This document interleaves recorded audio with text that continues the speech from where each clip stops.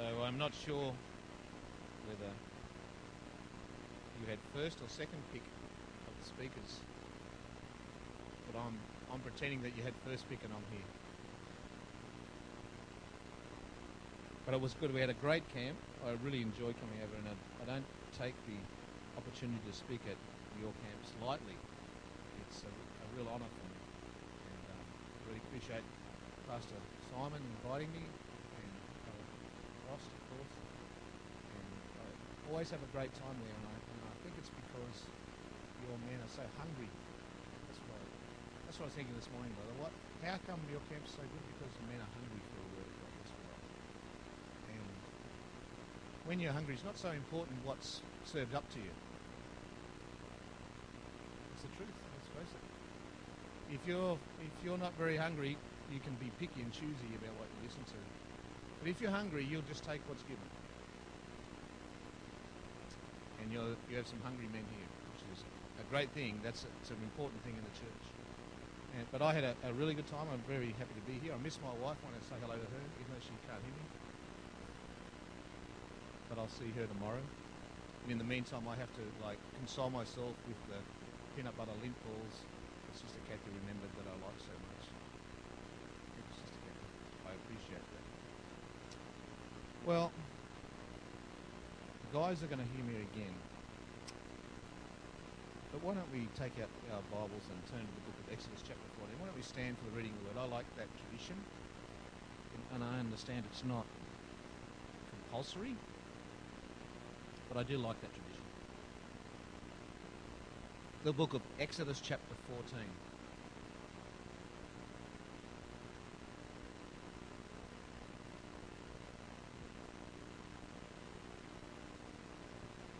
And beginning at verse 10.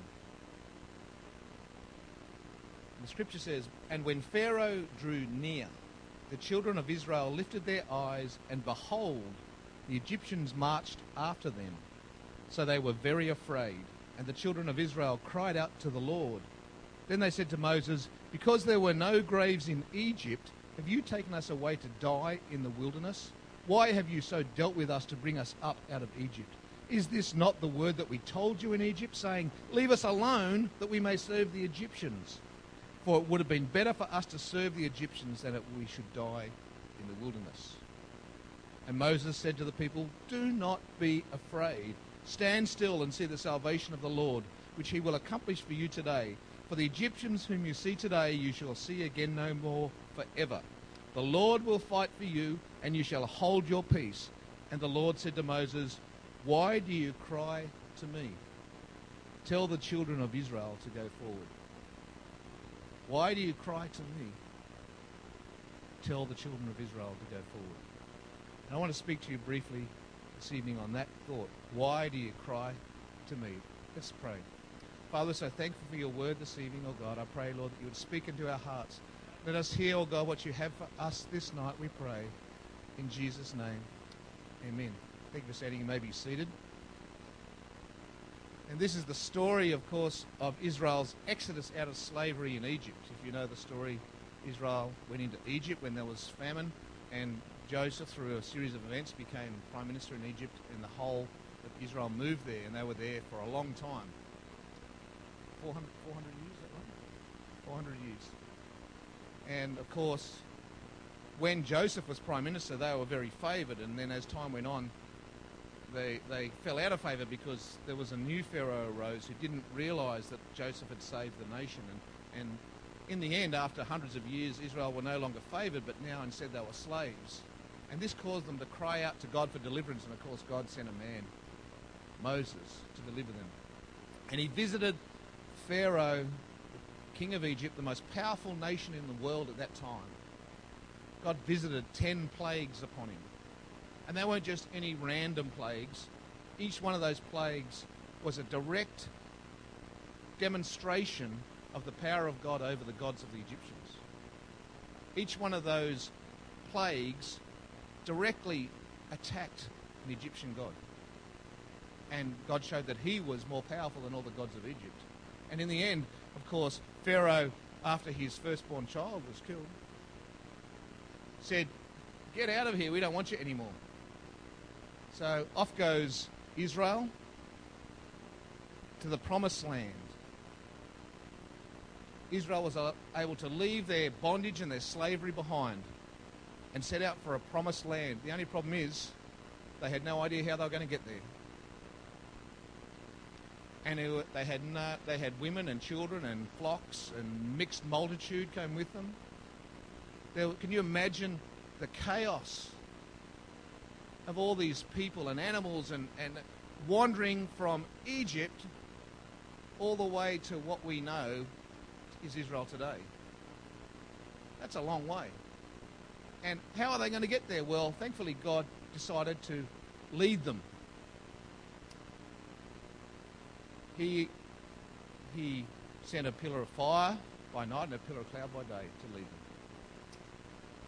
But they hadn't gone very far into the wilderness when Pharaoh changed his mind. He realised that once you get rid of all the slaves, who's going to make the bricks?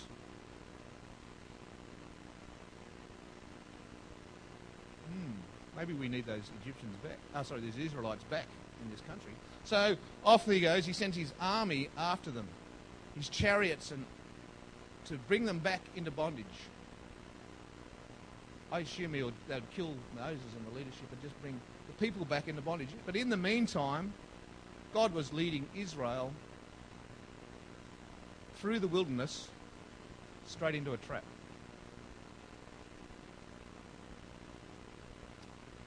They just realised that here comes the army of the Egyptians behind them with his chariots against men, women and children on foot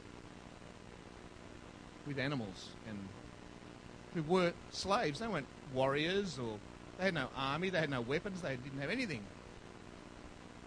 And they're following after this pillar of cloud, and they come up hard against the Red Sea.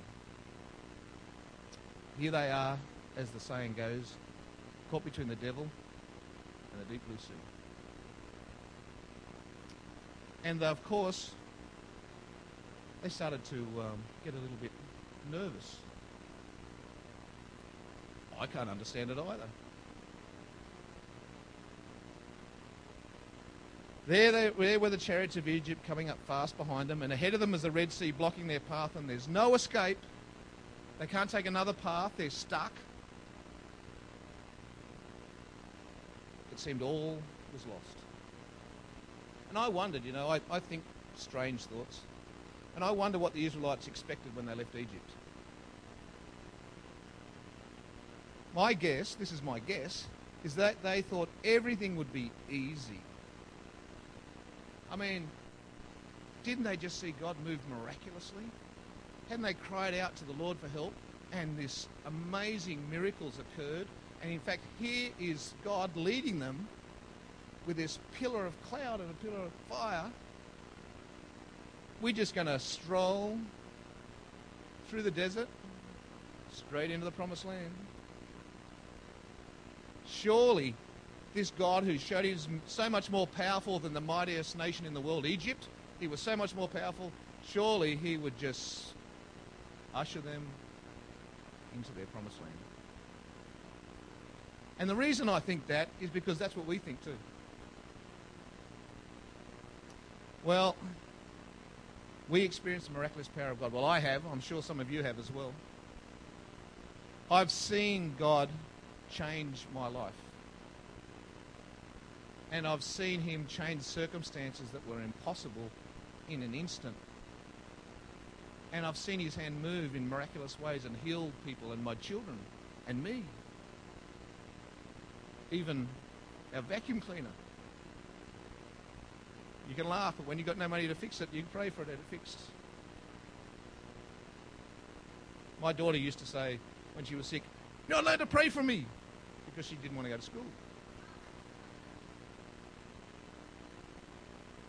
That's true. But we have seen the hand of God move in our lives. Just like the Israelites in Egypt, we've been delivered from bondage and we've started our journey to the promised land. And we expect the journey to be easy and safe, with God protecting and smoothing our every step. Thank you, Lord. So it's no surprise to me that the Israelites panicked when things didn't go quite as they expected. I mean, none of us would have panicked in that situation, would we? We would have just trusted in God. Well, destruction bearing down on them, no way of escape in an impossible situation. And this wasn't how the journey to the promised land was supposed to be. It wasn't supposed to be this way, God. You were supposed to make everything easy. I should just walk to the door and it just opens.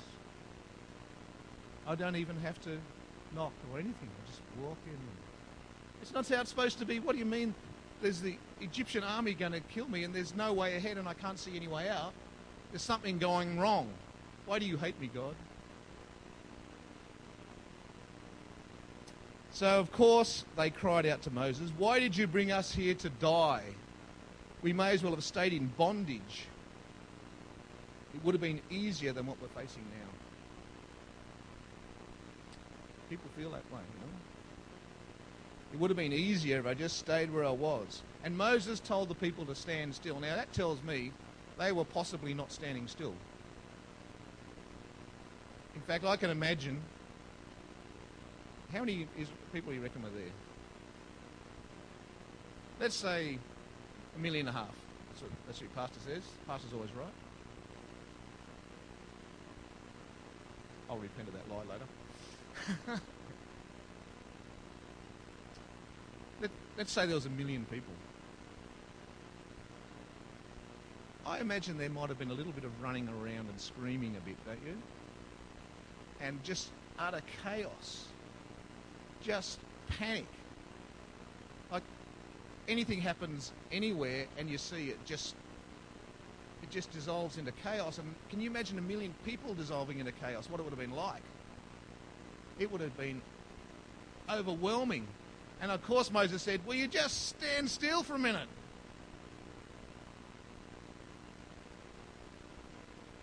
And I imagine that he wanted them to calm down. He said, "God's brought us this far. God's going to deliver us." The man of God said, "Just trust in God. He's brought us this far. He's going to finish what he started. He's not going to leave us to die in the wilderness. He's not going to take us out here for no purpose. Trust in God. God's with us." That's what the man of God said. Meanwhile, the people think their destruction is imminent. So Moses cries out to God, "Deliver us! Deliver us! What's going on, God?" He, like the man of God, when he says to the people, he's all confident. But when he's in his prayer time, he's saying, "What's going on, God?" You hearing me? So he cried out to God, and what did God say? God said, "What are you crying to me for?" What a strange thing for God to say. Like, seriously, don't you even see what circumstances we're in? There's 1 million people in a panic with an army of Egypt coming up and a whole ocean. Surely you can't miss us, God. Surely you understand what's going on here. What do you mean, why are we crying? Of course we're crying. Can't you tell that our situation is impossible? Can't you see that we're going to be destroyed?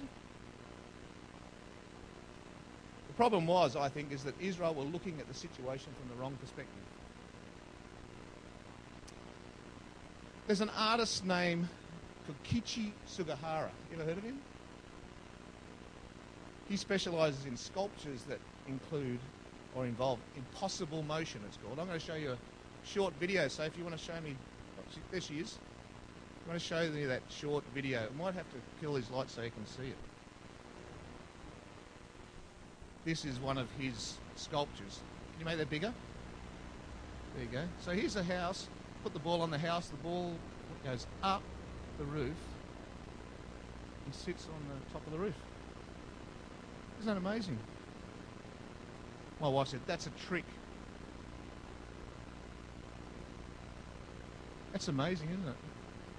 How can the ball go up the roof and sit on the top of the roof? Well, let's look at that house from a different angle, shall we?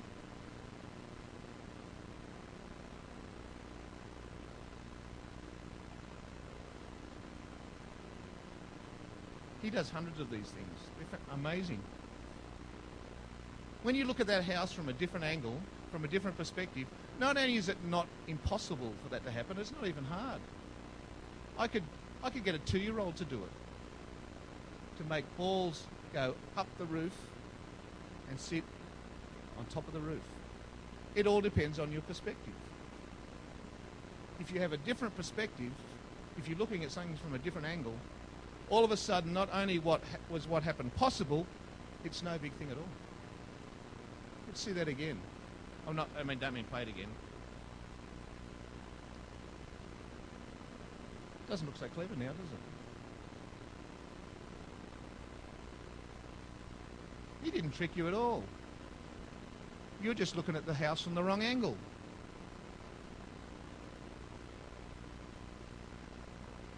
You can look him up at another. There's lots of them. Kokichi Sugahara, his name is. Impossible Motion. Thank you, brother. I'll have the lights again. But that's the same, to me, that's the same situation that faced the Israelites at the Red Sea. Because from their viewpoint, they were facing something that was impossible. Impossible. But from God's viewpoint, not only was it not possible, it wasn't even hard. We look at it from this way, and how can you do that? You look at it from the other way and you think, anyone can do that. And that's how it was at the Red Sea. The Israelites said, this is impossible. God said, this isn't hard. What are you crying for? It's not even difficult. Didn't they understand that he was in complete control? That he knew exactly what was going to happen? From their viewpoint, they thought they were going to be destroyed. But from his viewpoint, everything was going exactly to plan. The outcome to him was obvious. Destruction of the Egyptian chariots and freedom for the children of God. That was obvious. But from their viewpoint, they had a completely different understanding. And we face the same challenge that Israel faced every single day. To stop looking at circumstances from our own viewpoint and instead see them from God's point of view. Of course, we're not in his position, so it's very hard for us to see from his viewpoint. So the only thing that we can do is to look to him. And that right there is always the answer to any problem. Let's look to him. Let's look to Jesus. Because when we're faced with a problem or a circumstance or an obstacle that seems to be impossible, we need to see it from his viewpoint. So let's look to him instead of looking at the problem. Because the problem will overwhelm us. But when we look to God, we understand how great and how powerful and how mighty he is. And the problem doesn't seem so bad at all, does it? In Psalm 121, it says this, I will lift up my eyes to the hills, from whence comes my help. My help comes from the Lord who made heaven and earth. He will not allow your feet to be moved. He who keeps you will not slumber. Behold, he who keeps Israel shall neither slumber nor sleep. The Lord is your keeper. The Lord is your shade at your right hand. The sun shall not strike you by day, nor the moon by night. The Lord shall preserve you from all evil. He shall preserve your soul. The Lord shall preserve your going out and your coming in from this time forth, even forevermore. Where comes your help? Where does your help come from? From the Lord. The Lord who made heaven and earth. And instead of allowing our eyes to become downcast, we need to look up. Look up. Because that's where our help comes from.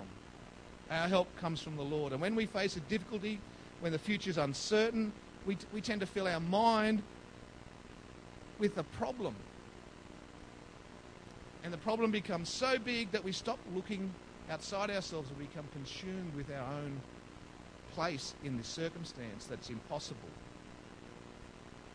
And instead, we become filled with fear and discouragement. And because when we see things from where we are, they look overwhelming and impossible. David recognized this when he wrote Psalm 40 as well. Another psalm, Psalm 40 verse 12 says, For innumerable, I can't even say it. For innumerable evils have surrounded me. My iniquities have overtaken me, so that I am not able to look up. They are more than the hairs of my head. Therefore my heart fails me. He expressed the things that we feel in the way that we are. When he said, because of all the bad things that are happening around him, he said he was no longer able to look up. He said because he was no longer looking up, then his heart began to fail him. How do you stop your heart from failing? Look up. Look up. We need to get our eyes off our problems and onto God. After all, the impossible things facing us are just an illusion. That was called an illusion, and it is an illusion. And most of the problems and difficulties facing us are an illusion. They look impossible. They look like they're going to destroy us, but it's not real. Because our God is in control. And he has made a way of escape for us. The things that we see look so real, but from a different perspective we see that they are no problem for God at all. And we see the same lesson taught in the book of Hebrews chapter 12. It says, therefore we also, since we are surrounded by so great a cloud of witnesses, let us lay aside every weight and the sin which so easily ensnares us. And let us run with endurance the race that is set before us. Looking where? Unto Jesus, the author and finisher of our faith, who for the joy that was set before him endured the cross, despising the shame, and has sat down at the right hand of the throne of God. For consider him who endured such hostility from sinners against himself, lest you become weary and discouraged in your souls. In this scripture we're exhorted not only to stop sinning, lay aside the sin that so easily besets us, but also every weight. Anything that will weigh us down and keep us from walking the Christian walk that we should be. Anything that will hinder us in our walk with God. And just as Israelites had the witness of God's miraculous deliverance from Egypt, so are we compassed about with so great a cloud of witnesses. The witnesses of the things that God has done in your life. The witness of things that God has done in lives around you. Our forebears. I can see your forebear.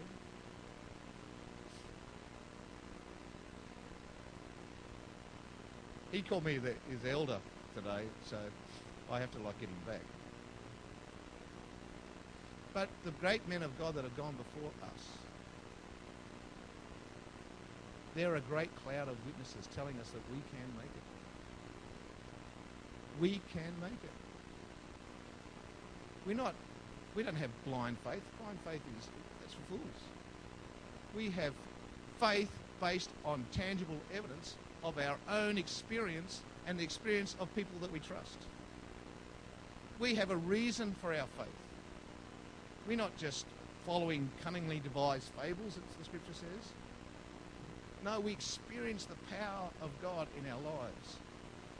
Amen. And we've seen and we've experienced that everything we've seen and experienced tells us to trust in God that he is able and to not look at obstacles without human understanding only. Let's think about Goliath for a minute. Everybody knows the story of Goliath, David and Goliath, don't they? Somebody does? Good. Israel was fighting the Philistines. And one army on one side and the other army on the other side. And the Philistines brought out their champion, they call it, this huge man, Goliath. And he stood on one side and he taunted the armies of Israel. Send a man to fight me. He's a big guy, I think 9'6", 3 meters tall. He was a big guy. In fact, the scripture talks about how big his spear and shield were. Like they were so big that a normal man probably couldn't even lift them, never mind use them. And he was massive. And if you imagine this massive, tall, muscular guy with these big weapons bellowing at you, he must have been pretty intimidating, I think. And he bellowed out threats and he bellowed out challenges. And to the average Hebrew soldier, defeating this giant man must have been impossible. And it seemed so impossible that not a single one was willing to try. And I can understand that, can you? If you're faced with this enormous, I don't know, Hulk Hogan twice over, without the steroids. But this huge spear and screaming threats at you. Come here and I'll feed you to the dogs. I'll rip your head off.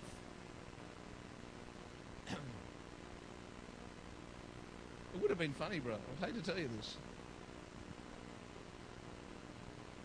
No one was even willing to try to defeat him. No one was even willing to try. No one except, that is, one young Hebrew boy who wasn't even a soldier. In fact, he wasn't even in the army. He was only there visiting his brothers. His father had sent them to visit his brothers who were in the army and see what was going on. And there he was, willing to fight the giant. And it amazes me, really, that they let him. Like, seriously, here's this kid. They're all too scared, and the outcome of the fight is, the challenge was, you send me a man and I'll defeat him and you're our servants. So they're like so determined. Why don't they just quit? Why don't they just say, all right, we're your servant, throw down your arms? But no, they let a little boy go. But he was willing to fight, to face the giant. How could someone so young and small not find that situation impossible, like the other soldiers did? Because David wasn't looking at Goliath from the viewpoint of the soldiers. He was looking to God. David said that God had helped him in the past. He said, when I was a shepherd boy in the wilderness, he said, God helped me kill a lion and a bear. And because God helped me kill a lion and a bear, surely God will give this uncircumcised Philistine into my hand as well. After all, what's a giant man compared to a lion and a bear? The victories that he'd had in the past, with the help of the Lord, made him know that he would have victories in the future with the help of the Lord as well. That's what we should be doing as well. Our victories in our past are a witness to us that we should trust in God, that we are able to overcome. No matter that this giant man is yelling abuse at us, no matter that it seemed like nobody could possibly defeat this giant. But from the soldier's viewpoint, defeating Goliath was impossible. But from God's viewpoint, it was not only possible, it wasn't even hard. That's why David cried out, you come to me with a sword and a spear and a javelin, but I come to you in the name of the Lord of the host. Now, seriously, if you were God, and there's this big guy threatening your chosen people, wouldn't you raise up a bigger guy?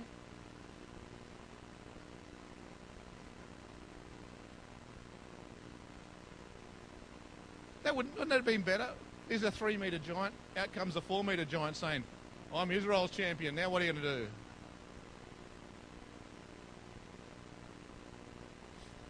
Wouldn't that have made sense? Well, okay, we haven't got a bigger guy than Goliath. How about a mighty warrior? The greatest warrior in all of Israel. He's had experience in he's had lots of fights and all sorts of things. He's skilled in all the weapons. He's got nunchuckers and everything. And he can go and fight against him because he's the greatest warrior the world has ever seen.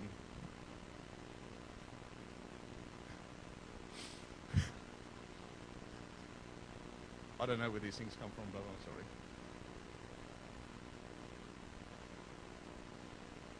Maybe, why didn't God cause a genius in Israel to invent a nuclear weapon?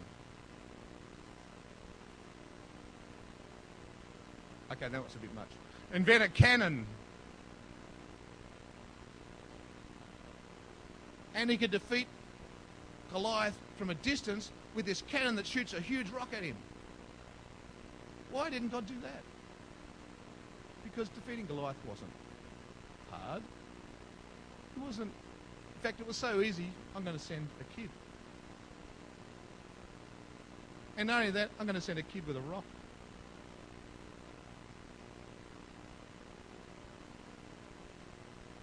That's more than enough for you, Goliath. You're so insignificant in the eyes of God. I only need to send the youngest guy I can find with a rock. And you know what? He didn't even break a sweat.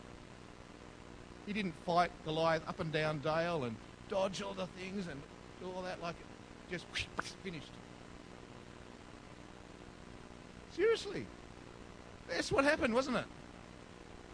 This kid comes to this mighty giant and goes, bang, he's dead. Oh, that was so hard. That's how these impossible situations are with God. Because we're looking at them from the wrong way.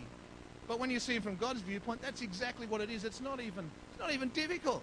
That's why I think he sent this young boy. He didn't raise up a giant man or the mightiest warrior. He wanted to show Israel, see how easy it is for me.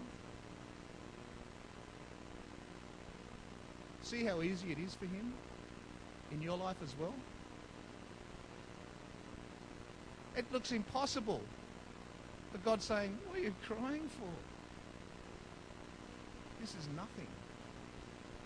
Why don't you just trust in me? Haven't you had victories in the past? Haven't I been there for you?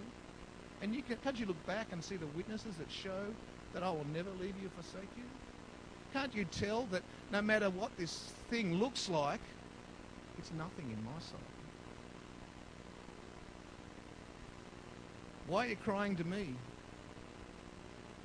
Circumstances and obstacles in our lives can look overwhelming, and the things we face can look impossible, but instead of looking at them, how about we look up to the author and the finisher of our faith, the one who's going to see us through, the one who's going to bring victory in our lives. No, we can't face them. It's impossible for us. But with God, all things are possible. With God, all things are possible. In fact, in Luke 21, it says this, now when these things begin to happen, look up and lift up your heads because your redemption draws near. What a wonderful scripture that is. Don't be fooled by the illusion of impossible situations. Our God is able. And it's not even hard for him. It's easy. Brother, I'm going to hand the mic.